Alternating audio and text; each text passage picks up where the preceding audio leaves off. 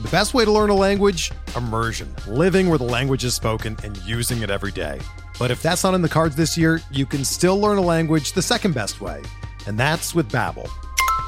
Be a better you in 2024 with Babbel, the science-backed language learning app that actually works. Don't pay hundreds of dollars for private tutors or waste hours on apps that don't really help you speak the language. Babbel's quick 10-minute lessons are handcrafted by over 200 language experts and help you start speaking a new language in as little as 3 weeks. Babbel's designed by real people for real conversations, and their tips and tools are approachable, accessible, rooted in real-life situations, and delivered with conversation-based teaching, so you're ready to practice what you've learned in the real world. Here's a special limited-time deal for our listeners. Right now, get up to 60% off your Babbel subscription at babbel.com/Blue Wire. That's 60% off at babbel.com/Blue Wire, spelled BABBEL.com/Blue Wire. Rules and restrictions apply. This podcast episode is brought to you by Coors Light. These days, everything is go, go, go. It's nonstop hustle all the time. Work, friends, family, expect you to be on 24/7. Well, sometimes you just need to reach for a Coors Light because it's made to chill. Coors Light is cold lagered, cold filtered, and cold packaged. It's as crisp and refreshing as the Colorado Rockies. It is literally made to chill. Coors Light is the one I choose when I need to unwind. So when you want to hit reset, reach for the beer that's made to chill. Get Coors Light in the new look delivered straight to your door with Drizzly or Instacart. Celebrate responsibly. Coors Brewing Company, Golden, Colorado.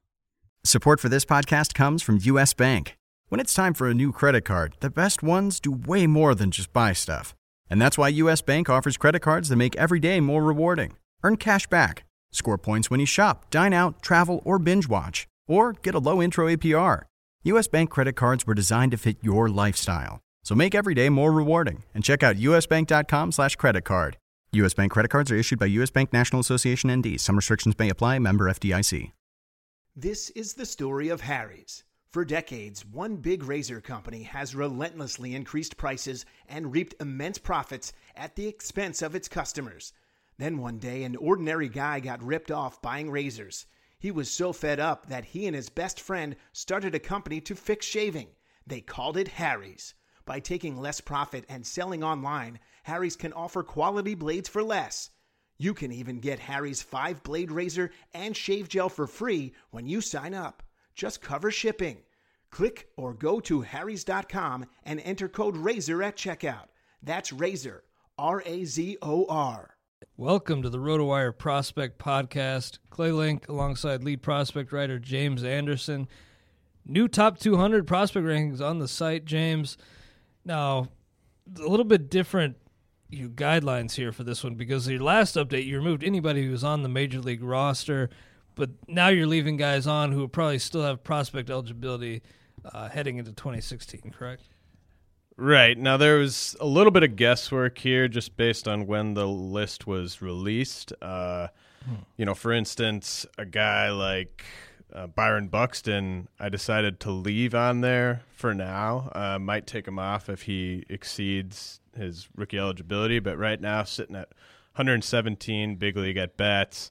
The way the Twins are deploying him, which is barely at all, leads me to believe that there's about a 50-50 shot that he might still be rookie eligible going into the offseason. That if that changes, we'll update it and take him out of there.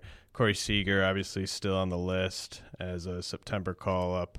And some guys like, John Lamb, Brandon Finnegan, John Gray, those guys haven't exceeded their rookie eligibility as of this moment, but I anticipate that they will before the end of the season, so I left them off. So I mean, there's a good number of guys on this list that are also in the big leagues right now. Hector Oliveira is in the big leagues. Max Kepler, Matz, Steven Matz, of course. Trey Turner. So, I mean, there's guys in the big leagues that are on here, but most of them at least. Buxton really being the only one on here who could come off. And then there's a couple pitchers who maybe if they get shut down unexpectedly could end up moving on to here. But for the most part, this is the collection of guys that you'll have on going into the offseason. Yeah, and we wanted to get this up at this time just following September call-ups, but there will be another update for the magazine. Right. And do you see, I know you put a lot of work into this, but then those next rankings, I mean, they could be different based on off-season evaluations. Things can change. Right. Well,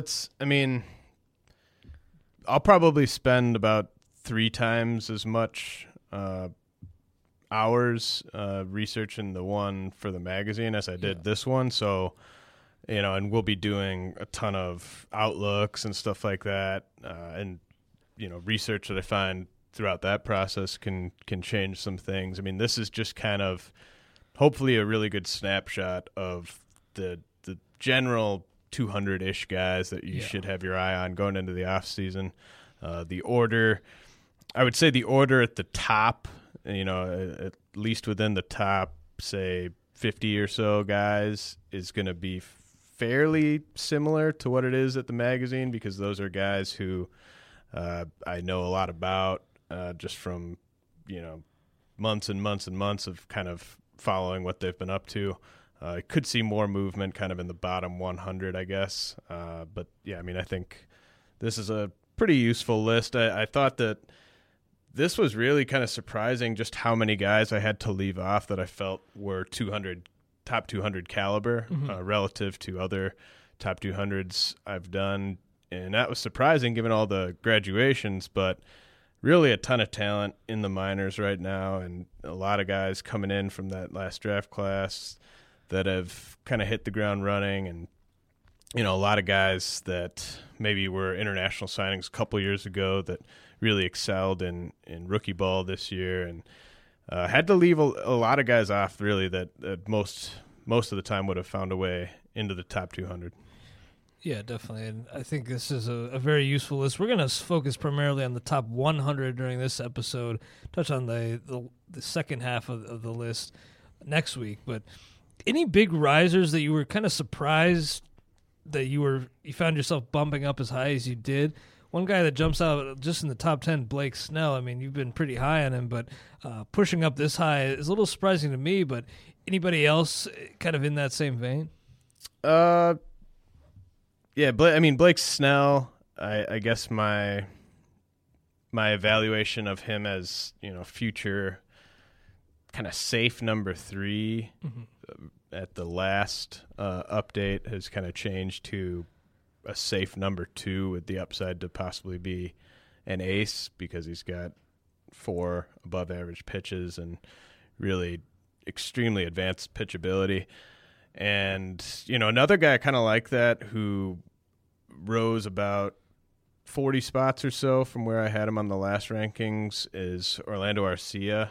Just kind of, I'm fully buying into him as an above average regular, being his floor at shortstop. And I actually think that I used to think that maybe 8 to 10 homer power was kind of what you were going to see during his peak years, and I actually kind of think that actually might be closer to 15 to 20 homer power. And then when I compare him to guys, so there's kind of an interesting grouping of shortstops here in the top 20.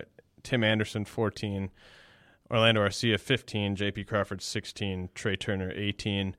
When I compare Arcia to Crawford and Turner, who I think a lot of people might have ranked ahead of him, I just see more safety, I guess, in the floor, and as much or more potential in the power and speed categories. Yep.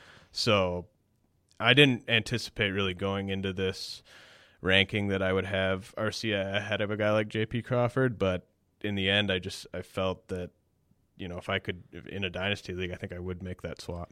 Yeah, he's really been a steady riser throughout the year. Everything I've seen from scouts on Twitter, just people in the industry, his stock is soaring. He's really impressing everyone around the league. One of the hottest commodities in the minors right now. And I actually really like that you have him ahead of Crawford.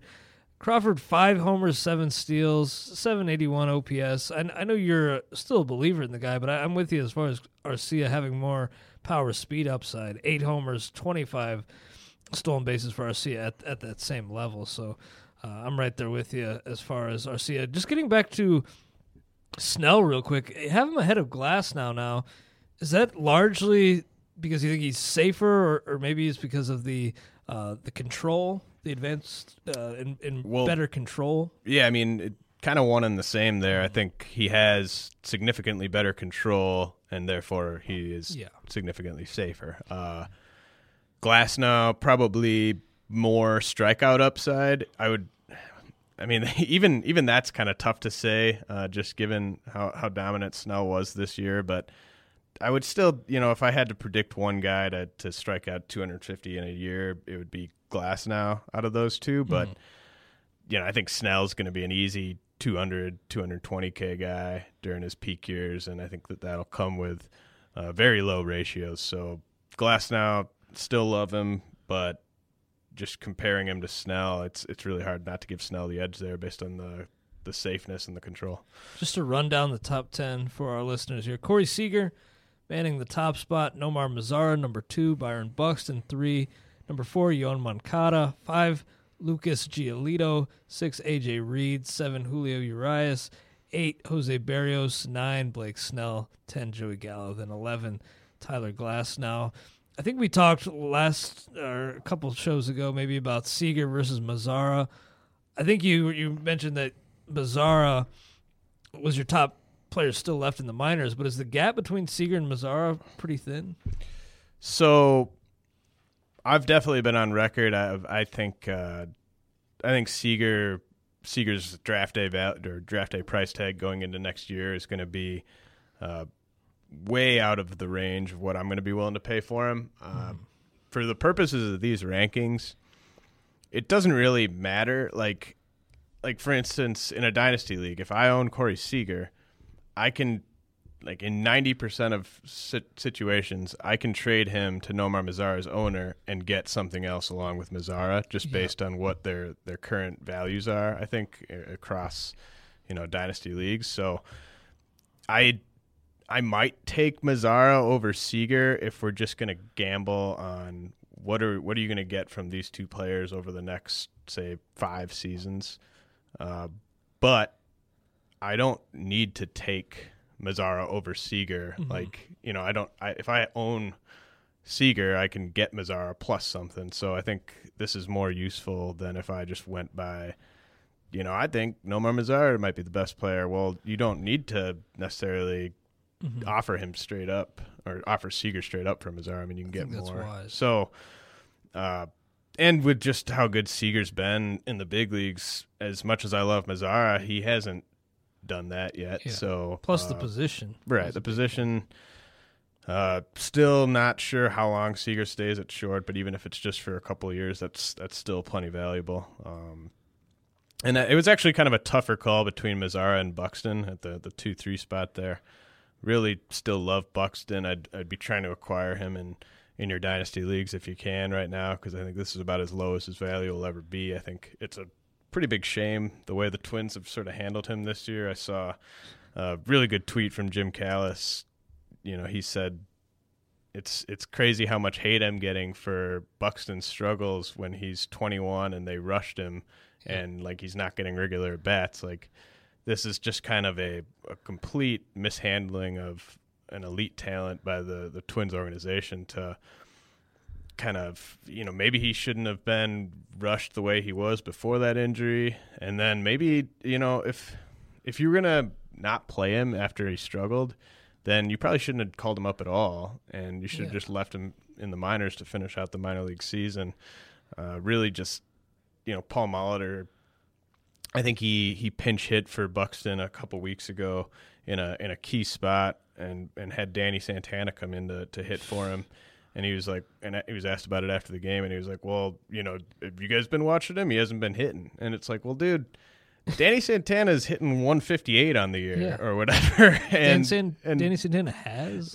And it's I mean, with Buxton, he can beat out a ton of stuff in the infield. If he gets on, he's going to steal second. I mean, there's just way more reason to leave in a guy like that, and that just kind of is a microcosm of the way they've been handling him lately, and it's kind of a shame. And I really am trying not to ding other Twins prospects because of it going forward. Yeah, I think it is really a shame. The playing time, especially over the past week and a half, has been minimal. I mean, he started one game of a doubleheader recently, but he's been a bench player, and I mean, I guess they're still technically in the hunt for a wild card spot, but that makes zero sense. The fact that he's at 117 at bats and needs 13 more to lose his rookie eligibility, and I'm gambling that he may not reach that is kind of telling 50, us 50. to, I mean, that's pretty he amazing. may or may not get 13 at bats the rest of the way.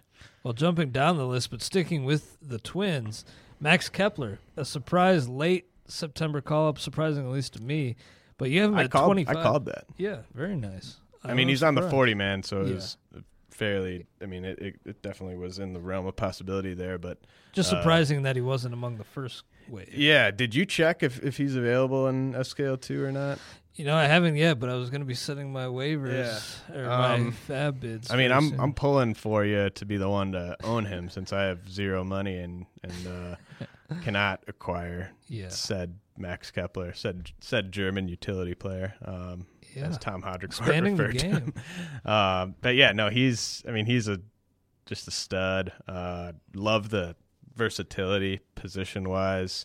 You have him 25 overall on the top 200. And it's we talked about this. I completely omitted him. I think that was last week when we were talking about outfielders. I completely forgot about him because I had him so far down on the last rankings. But yeah, I mean, he's definitely right in that mix where it's really hard to kind of pick between some of these guys. I have him, right behind Aaron Judge, Raimel Tapia, Manuel Margot, Louis Brinson, Clint Frazier, and you could mix that order up in any which way you want, and I wouldn't argue with you.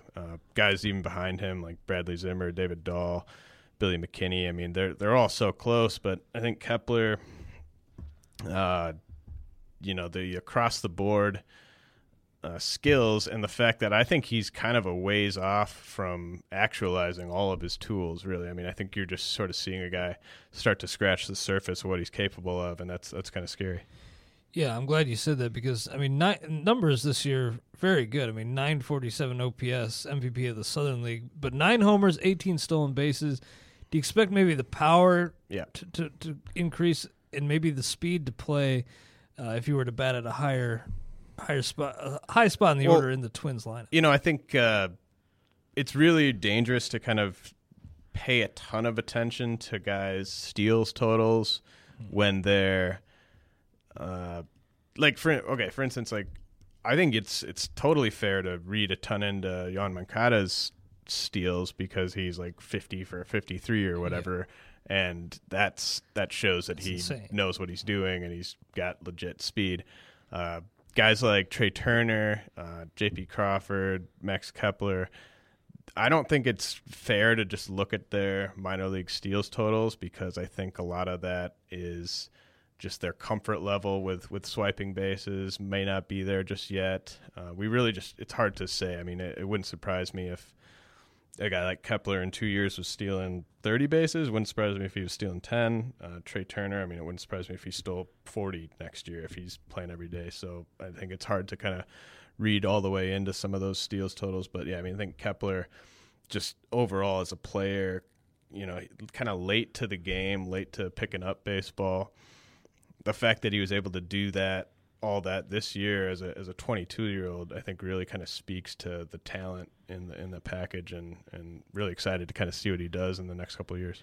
Definitely a guy that you recommend if you're in any kind of keeper league, any kind of dynasty keeper league, going out and acquiring now because he probably should be a keeper heading into next year. Right, and he's one of those guys, we talked about Blake Snell, he might be out there, Jose De Leon, there's guys who may not have been owned coming into the year who are now, top 30-ish guys. And this is the perfect scenario because you get them called up, and a lot of keeper leagues, dynasty leagues, you can't add a guy who's in the minors, but now that he's with the major league team, you probably can get him for pretty cheap too. So might as well pay up and have him on your roster for next year. Guy right behind him on the list, Franklin Barreto of Oakland, shortstop, came over in the Josh Donaldson deal, if I'm not mistaken. But he's only 19. A wrist injury did end his season, but he's a pretty big riser on this list. So I think he was outside of your top 50 coming into the year, just outside the top 50 or so, but 26 now in these top rankings.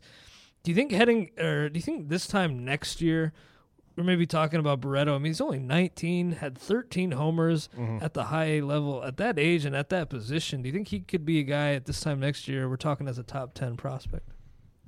Oh, yeah, no question. I think you look at that list and you look at some of the guys that are going to graduate in front of him, and you kind of look at his, like you said, his age, his upside. Definitely someone that is a smart guy to peg as a top 10 guy, possibly at the end of next season. Really, really toolsy. I was happy to see him kind of, there was a time in the season there where he was sort of stalling a little bit, but I thought he really kind of finished strong. And, to have the batting average where it was, he's a guy that I've always been, a little wary of whether or not he's kind of selling out for power. Finished the year on just a tear. Looking at it right now, over his last. Did he end up returning? Yeah, he returned for like a week or so, Okay. And he went kind of nuts. I think 7 hits in his last 4 games. So, yeah, I mean he's healthy. I think that next year you could see him assigned aggressively. I think that the tough thing with him is that his defensive chops may not have him be a slower riser than the bat may indicate. I think there might still be questions as to whether he can stick at shortstop, but if they were to just kind of promote him as the bat warrants, you could see him sort of up in Double-A by maybe midsummer next year. So I mean that's definitely an exciting guy to keep your eye on given the age. Very interesting guy I have in SKL 1 and 2, and I'm pretty happy with that. Nice. I just love the power at that position, the power potential for a guy who's only 19. But moving down on the list, just 2 spots. Bradley Zimmer, some news coming down on him just yesterday. Has a hairline fracture in his foot. Doubtful to play in the Arizona Fall League. A bit disappointing for us just because we're going to be down there. Bummed about that. Yeah. But not something that's going to affect his prospects. No, I didn't alter his ranking at all based on that news. He'll be ready to go for spring training, and struggled when he after his promotion to Double-A, but I mean this is an advanced bat for sure, and only less than 200 at bats there. I think he just hits the ground running next year, and that's a definite position of weakness on that roster. I mean, I think the Indians are a team that's going to be very trendy as a team to possibly unseat the Royals going into next year based on the way they're finishing this season. Gaping hole in center field, really. So I think they might kind of tread water, use a glove-first guy out there, for most of the year. But I think you could see Zimmer up sometime around the All-Star break as long as he's tearing the cover off the ball. Jumping down a little bit further here, I think it's interesting. You have these guys back-to-back, Brendan Rodgers, Dansby Swanson at 34 and 35, respectively. I think it's interesting because you had those 2 flipped, I think, in your last update. Just Swanson's safety, the floor with him had him slightly ahead of Rodgers. But now are you thinking the upside with Rodgers is too good to pass up here when picking between the 2? I just think that Rodgers has had more time to kind of get acclimated to professional ball compared to Swanson, who's dealt with some issues physically. I mean, they're right, like you said, they're back to back. I could easily, if I were to do this update in 2 weeks, switch that order a little bit. But Rodgers hit enough. I mean, he slugged .420 as a 18-year-old in the Pioneer League, or a 19-year-old in the Pioneer League. So that's pretty impressive. So, yeah, I mean, I think the sky's the limit with him. I obviously love the future home ballpark. He could end up being a pretty fast riser for a high school player, but I also would love to own Swanson in any format, really. You have Rodgers ETA at 2019, so, I mean, could end up debuting a little before then, but it's going to be a long wait if you end up grabbing him in drafts next spring. James, this is a baseball prospects podcast. We both play fantasy football. If If you think you're good at fantasy football, prove it at FanDuel.com. FanDuel is the leader in one-week fantasy football with more winners and more payouts than any other site. The money is real. They're paying out over $75 million a week this football season. Building a team is easy. Just pick your players, stay under the salary cap, sit back and watch your team win. Entry fees start at just $1. Anyone can play. You know fantasy football. Prove it at FanDuel.com. You know, I had a rough week last week in the RotoWire free roll too. Sam Bradford been killing me. It was pretty terrible. How did you end up Did doing you go it? back to that well? I went back to that well. I believe too much in the system, and that's been my fatal flaw, not only this year but last year too with Nick Foles. I think really the only thing I got right last week was my riding the Bucks. You know, I rode Jameis Winston in that That was FanDuel brilliant. competition, and you know, for the amount of money I paid for him, I think he was maybe one of the 2 or 3 cheapest starters on the board. And then also faded the Bucks and Survivor. Those 2 plays looked good. The rest of the things I did last week in fantasy terms did not play out so well. So I mean, you're gonna get back on that horse this week. It was. I had a good week 1, terrible week 2. I think that was the case for a lot of people. A lot of injuries. Anybody? Can you give me one name maybe you're targeting this week as a potential option on FanDuel? You know, I think I'm gonna go. I'm going back to Devontae Adams one more week in a row. I Didn't rode practice today, but I rode him first 2 weeks. I think everybody's just going to be off of that, and yeah, I mean, I obviously check his status going into that game, but yeah, I expect him to play, and you know, I think if I bought into him the first 2 weeks, jumping ship now when his value's at his lowest, his ownership's going to be at his lowest, would just be a real coward's move. So definitely going back to that well. yeah, I think I gonna think about Tyrod Taylor just because the price is pretty cheap and the rushing safety net is very appealing to me. But guys, go to FanDuel.com, click on the microphone in the upper right-hand corner. Use my code RWP and sign up now. Special offer for new users. For every $1 you deposit, FanDuel will match it up to $200. It gets earned as you play. That's a bonus up to $200. Offer only good for the first 50 people that use my code RWP today. Don't forget to use my code RWP. FanDuel.com, where every day is a new season. That's FanDuel.com. Sign up today. I'm guessing RWP stands for RotoWire Prospects, but I don't know. I'm guessing you're right. I'm guessing so, but it's something where hopefully people use that code. I don't know for sure, but I don't know how many of our listeners play fantasy football, but hopefully some start if you're on the fence. It is fun, especially with fantasy baseball season winding down. Good to keep your toes in the fantasy game. But we'll move on this top 200, updated top 200 prospect rankings. Jesse Winker down at 37. He's really kind of been a guy that's kind of just stood pat on these rankings throughout the entire year. Several updates throughout the year, but 37 on this list. You don't expect him to be an option at the start of next year? No. I think it's going to be interesting to kind of see what the Reds and the Brewers do with their prospects that are at AA or higher. The Brewers seem to, there were some rumblings coming out of their camp that Arcia's, they're not going to hold him down for monetary reasons because they anticipate signing him to a extension, so that they're not worried about 6 years down the road. I don't know. New GM in there. We'll kind of see what happens there. I definitely expect the Reds to kind of play the waiting game with a lot of their top guys, just because both of those teams are. I mean, anyone's smart enough to see that your window to win is not now. The Brewers' window to win is not now. It's multiple years down the line, given how stacked that division is. So, I think Winker's a guy. Just based on what he did this year, I mean, I love that he got on base at a 390 clip. Give him some more time though to kind of get that power into games a bit more and kind of see just how good he can be at the upper levels of the minor leagues. So yeah, I think maybe he'll be an option in the second half next year, but not someone I'm going to be targeting in single season leagues. Now, proximity plays a pretty big part in these rankings. I mean, it's not all proximity, but at the same time, I'm a little surprised to see a guy like Anderson Espinoza, who's 17 years old, at number 53 overall.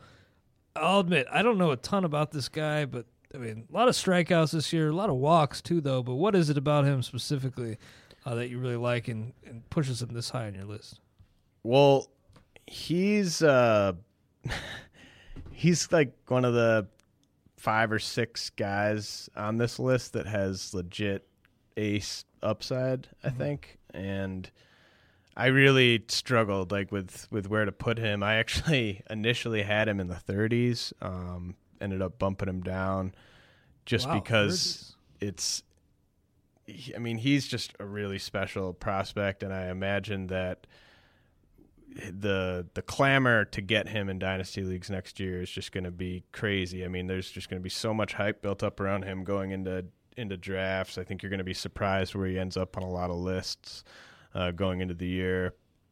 Really kind of reminds me a bit of Julio Urias, just for how young he's going to be at each level. I mean, he reached high A or reached low A, made one start there before the season ended. Probably going to start there next year and could get to high A, maybe even double A next year, because, I mean, the stuff is that advanced, and I think that they're going to want to be pretty aggressive. I mean, the way that they've moved him so far suggests that they are going to be pretty aggressive with him. I mean, he was their top signing in the J2 period last year, and he already made it to low A, so wouldn't surprise me at all if he gets to high A or double A by the end of next year. And then you're going to be talking about an 18-year-old just super stud phenom that throws in the upper 90s and has plus breaking ball, good changeup, and I think at that point it's going to be, you can get pretty much anything you want for him. So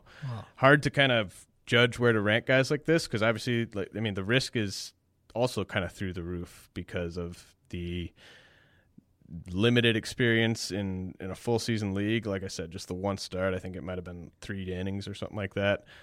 But and with pitchers, we're always cautious. But he's definitely pretty special, and the upside there is kind of insane. So I'm taking it you're going to be drafting him with your first pick in the reserve round. I might not be able to. I don't know where I'm picking in that reserve round, but if I'm not picking in the top 2 or 3, I would kind of be surprised if he was there, just because I fully anticipate most of these guys that are more established names going in the auction. So I think you're going to see a lot of people just kind of, because when you're picking like that high, you really, really want to hit on a guy who's got sort of star potential in the lower levels of the minors, and I think he really fits the bill there. Young arm who just made his first career major league start yesterday struggled, but Frankie Montas checking in here at number 69 on your top 200. Really just working with that fastball slider right now. I'm not all that surprised to see him struggle to get through a major league lineup a couple times, but you still think maybe he's kind of in that same boat as a guy like Kepler, where dynasty keeper leagues probably should be picked up right now heading into the offseason? Yeah, no, owned, for sure. In leagues where 75 or 100 prospects are owned, he should definitely be owned. I actually think he might start the year next year back in the minor leagues.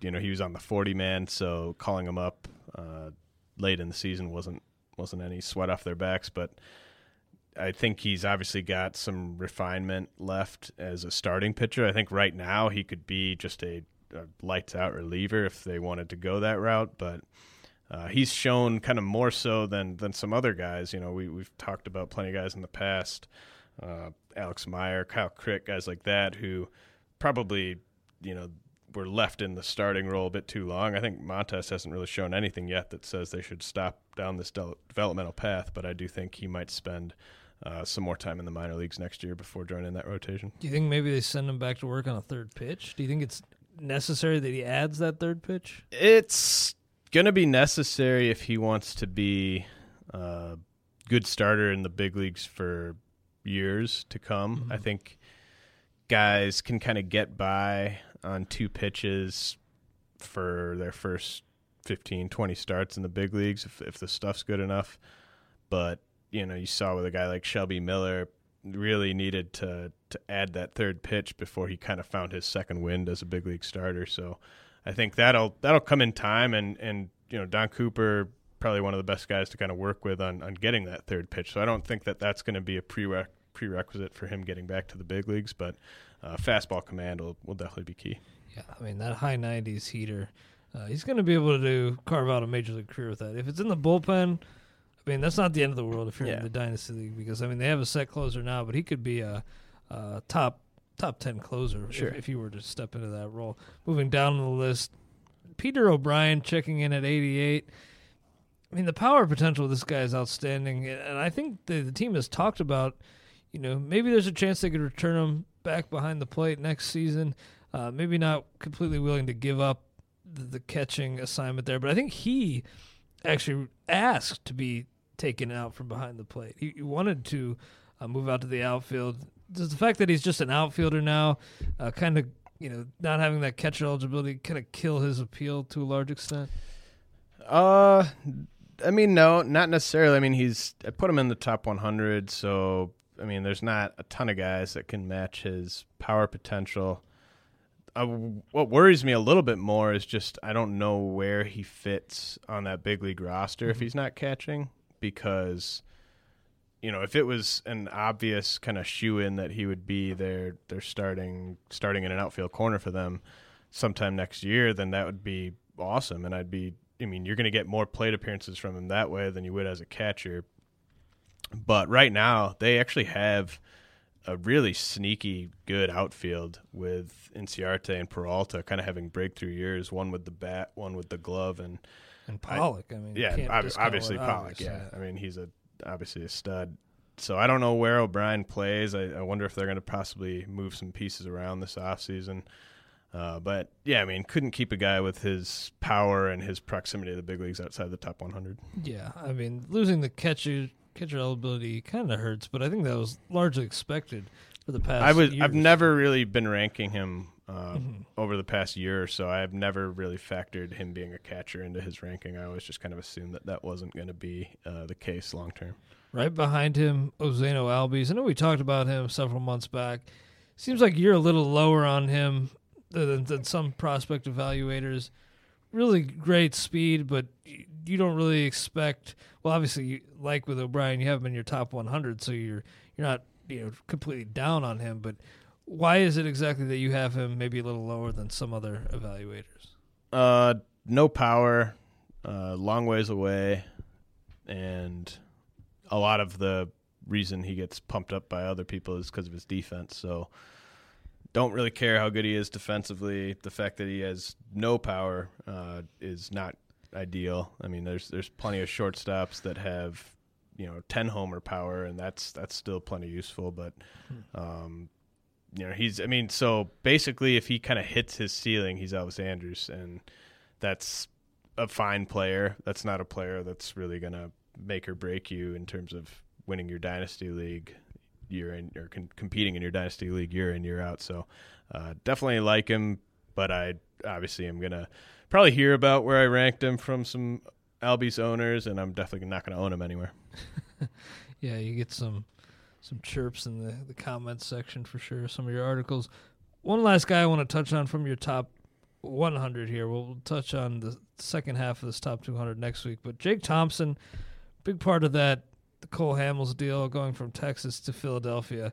He seems like one of, at least among the top 100, one of the bigger fallers. Am I right? Yeah, no, that's definitely accurate.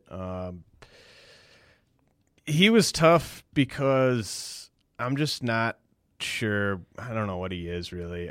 It's an awesome slider, and of all the guys I kind of talked to down when I was visiting that team, he was the one who I just from briefly talking to him, I wasn't super impressed with kind of his makeup, I guess. Very hard to read too much into that. But, I mean, there were, guys like Nick Williams, Norman Mazzara, Jorge Alfaro, just the entire kind of experience of talking to them about their game was very They kind of eye opening have a presence in a good about yeah, them. in a good way, like eye opening. And with him, it wasn't quite that way. And the fact that he's now been traded twice, I don't like to hold that against guys too much, but when it sort of fits in with something like that, I think there might be something there. So, still a top 100 guy. I think he's got so much to work on other than that slider, though, in terms of fastball command and his control. So, I think that there might be a number 3 starter in there, but I think it's probably going to come with an iffy whip, and he might kind of have some lean years before you really start to get a payoff there. It's very interesting. I don't know if you really mentioned that when we did that initial review of your trip there. I know you said Mazzara had like 80 chill, but sounds like Mazzara Thompson had like 80 everything. 80 smile, 80. Sounds like Thompson maybe a little lacking on the intangibles there. But yeah, I just think that's interesting. Just the fact that, as you point out, traded twice, and you couple that with what you just noticed. I mean, you don't want to.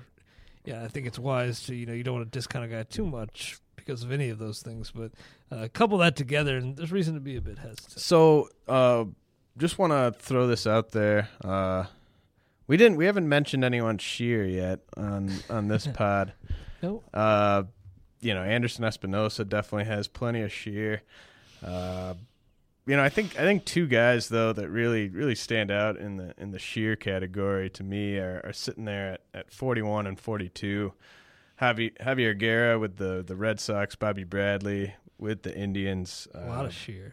I mean, really 80 Shear with both of those guys. You look at Bradley, a guy that hit 30-plus homers in his first full season appearance. I mean, that's amazing. That's pretty crazy. And don't really want to toot my own horn too much, but that was a guy that I was way high on compared to everybody else coming into the year, and he has emerged as probably a top 5 power prospect in the minors. Obviously, you're going to have to wait a couple of years on that bat. Javi Guerra, kind of the same thing, just at the shortstop position. I mean, both of these guys are 19 years old. Guerra hit 15 bombs this year in low A and hit more than his teammate Rafael Devers, who everyone has as one of the other big power prospects in the minors. So I think it's really kind of exciting. It's going to be interesting to see what those 2 are able to do when they get more aggressive assignments next year with the power.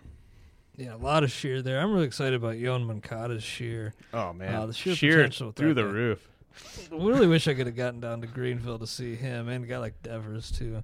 A lot of Shear in that Boston organization. Mm-hmm. With that turnover, though, at the front office, it's going to be interesting to see if any of those guys, the high-end guys, get moved this offseason. But that'll do it for the prospect portion of the show. Thank you for listening. We're going to grade out our latest hip-hop group based on the 5 tools we've established for evaluating hip-hop groups on the 20 to 80 scouting scale: lyricism, flow, longevity, impact, swag, and then we'll give out an overall grade.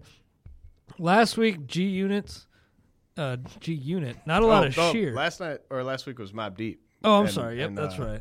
Mobb Deep. 2 weeks G ago, Unit. G Unit. Yeah. G Unit, not a lot of Shear. No. Very little Shear. No. Locks. None to speak of, actually. Yeah, none at all. Locks, not very little Shear as well, I'd say. The Locks are who we're grading out this week. If you've forgotten about the Locks, shame on you, but Sheik Luch, Styles P, and Jadakiss, when they came onto the scene, I remember Money, Power, Respect, they really kind of burst on and were impact players from the start. Yeah, they kind of came into a perfect situation there. Mm-hmm. I don't know what the baseball equivalent for that would be, but, coming up with Bad Boy when Biggie was still around, when, P. Diddy and Mace were doing it, like at the height of Bad Boy. Right. I mean, yeah. Without question. The unquestioned height of Bad Boy, I think it was about a 1.5 year height. They were there for that, and even got name dropped by Biggie in some songs. I mean, they definitely kind of had everything going for them. So, really, any failures they had as a group was, they really just had to look in the mirror. Oh, for sure. And they had that Money, Power, Respect, and that debut album. I was a day one purchaser of that album. I had to have it. Oh, nice. I just thought, Well, I don't actually remember that, but I remember having the album and having it very shortly after it came out, and pretty good from top to bottom. But by the time We Are the Streets came out in 2000, kind of off the radar for me already. Now, very short window. Interesting, because they not only were they there for the height of Bad Boy, they were also there for the height of Rough Riders, who we recently graded out. Very true. And so, I mean, yeah, to kind of have two bites at the apple to really capitalize on the fame that came along with being prominent in those two clicks was definitely something not many groups have had. I never purchased any of their albums, but I did own Styles P, A Gangster and a Gentleman, and I also owned Jadakiss. I think it was Kiss the Game Goodbye. Yeah, I had that one. I think it was Kiss the Game Goodbye. So, I've donated some money to the cause. Dude, actually, got to be completely honest and come clean here. I also owned Chic Luch's first solo album. I don't even remember what that was called, but I don't even know you anymore. Yeah, no, I mean, I was buying. That was like at the peak of my just go to Best Buy and buy whatever was was new on like the hip hop counter. When The Last Dawn by Master P came out, I just remember that day. That was the height of just Best Buy buying albums. Yeah, I still have a decent collection, but a lot of money. I've lost a lot of these albums through the years by just not really caring what happened to them. Tried to protect some of the good ones, but lyricism, what do you have? Yeah, I got a 30 here. Not a lot to the lyrics. I mean, very little in terms of memorable, kind of anecdotes or similes, and any sort of rhyme scheme too. I just don't really remember it. So I got a 30 here. Flow, higher grade, but lyricism, pretty low for me. So I respect the Lox for sort of what they did. Not necessarily. I mean, like, I just remember certain songs, like one where they featured on a Jay-Z song, Reservoir Dogs, and one, on the It's All About the Benjamins. They had some really good lines on those songs, and then they also had a few good lines on some of their solo stuff. So I went with a 45 just because I felt like at times, especially with a guy like Jadakiss, at times they were very, very solid lyrically. Overall, just listen to a Lock City all the way through, and you probably won't be that impressed. But they could reach pretty decent heights when they were on top of their game. So I give them a 45. Yeah, I think Jada himself maybe 55, but I think overall the group pretty low there. Flow, again, I got a 50. You got a 55. They had flow and a presence on the mic, but and that carried them for the most part. But I think the flow, kind of wore on people eventually. People, it wasn't. I mean, it wasn't rub people the wrong way. I don't know about that. Maybe I phrased that wrong, but I guess it was just wasn't creative enough to have lasting appeal. Yeah, no, I think I also don't think that they were kind of consistent enough with what the type of flow they were going for, and I think that's kind of evident in sort of the style of their rapping on Money, Power, Respect versus the style of their rapping when they were with Rough Riders versus their styles once they broke off into solo. Like, not consistent. It wasn't, you couldn't really tell. I mean, it was like three completely different styles, and that's fine if it kind of seems like it's naturally happening over the time, but it definitely seemed like they were kind of trying to fit whatever sort of beats they were handed. Exactly. And particularly true with Jada, I think, too, because he had, I guess his, the sound was always kind of the same, but he'd alter like the style of his raps and the beat choices too. They had a lot of commercial stuff. Right. Tried to mix with that with the grimy, and it wasn't even. Yeah, and I think their flow was at the best, and I gave them a 55 here because when Styles and Jada specifically, those two were kind of trading lines back and forth on like songs that weren't meant to go pop. I thought that they at times just had a great flow. Yeah. So I give them a 55 there. Longevity 40, 3 studio albums. But what again, was their third one? I think it was We Are the Streets 2 or something. No way. Yeah, We Are the Streets 2, 2015. Wow. I had no idea. I was just gonna at go with discography. the run. Let's run back. We Are the Streets. Is that, that was the plan? Like, couldn't come up with a new name for that. I wonder if it's got a lot of that Swizz Beats production, just like the last one. But I mean, it's a very short window. But at the same time, when they did branch out into solo stuff, I mean, they hung around the game for a long time. Yeah, no, I gave them a 40 as well. Kind of giving them credit for the fact that they all were able to get solo albums out there.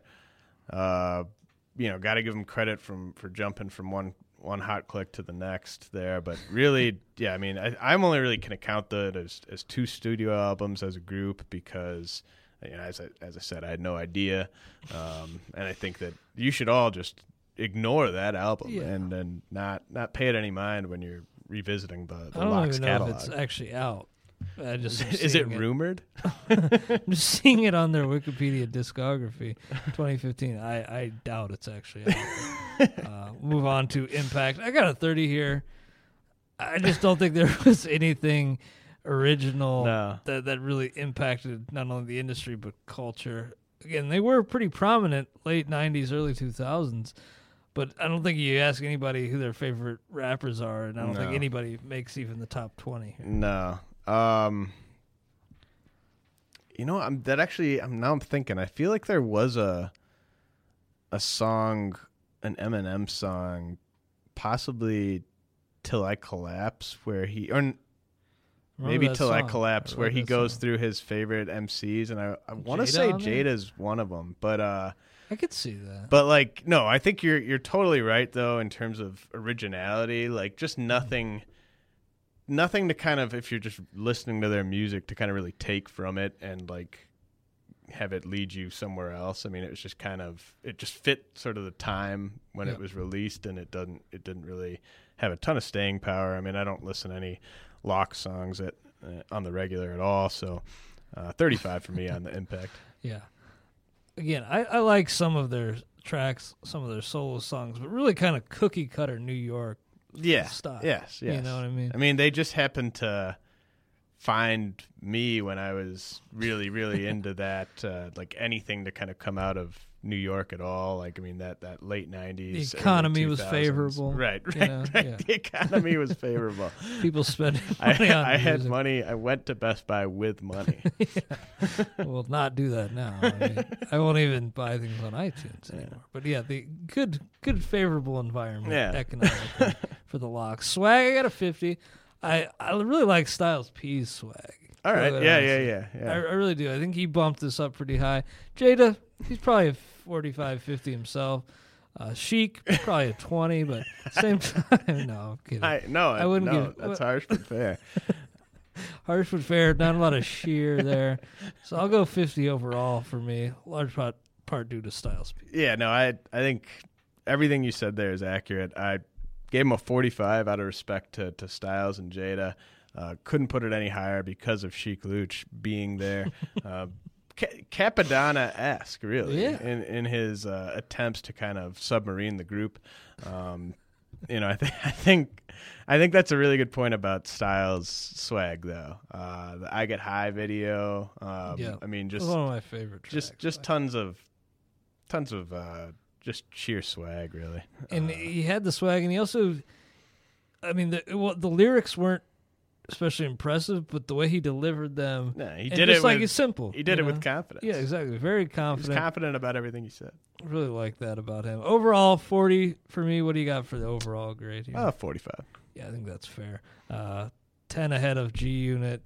A little bit below Rough Riders. Fringe average. They're a fringe average group. See, I had Rough Riders 45, Locks 40. You had Locks 45, Rough Riders 40. I think it's a kind of a toss-up. Rough Riders, more of a less defined group. A lot of members in there. I guess I just liked Ride or Die Volume 1 and 2 just too much to put them ahead of Locks, or to put Locks ahead of Rough Riders.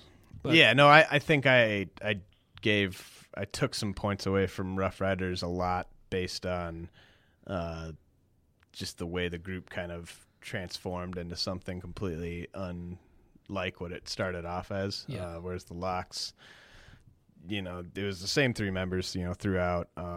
Those grades should really be pretty close.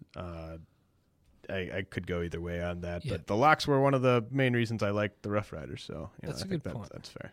Well, that'll do it for this episode of the RotoWire Prospect Podcast. Guys, thanks for listening.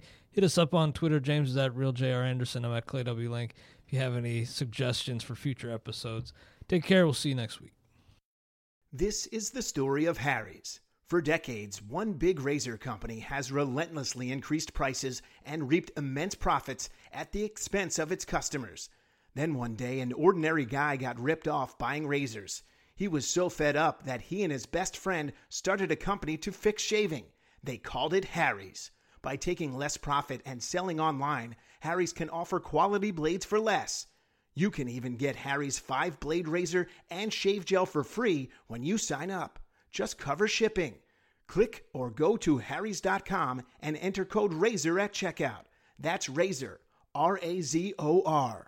Everyone is talking about magnesium. It's all you hear about. But why? What do we know about magnesium?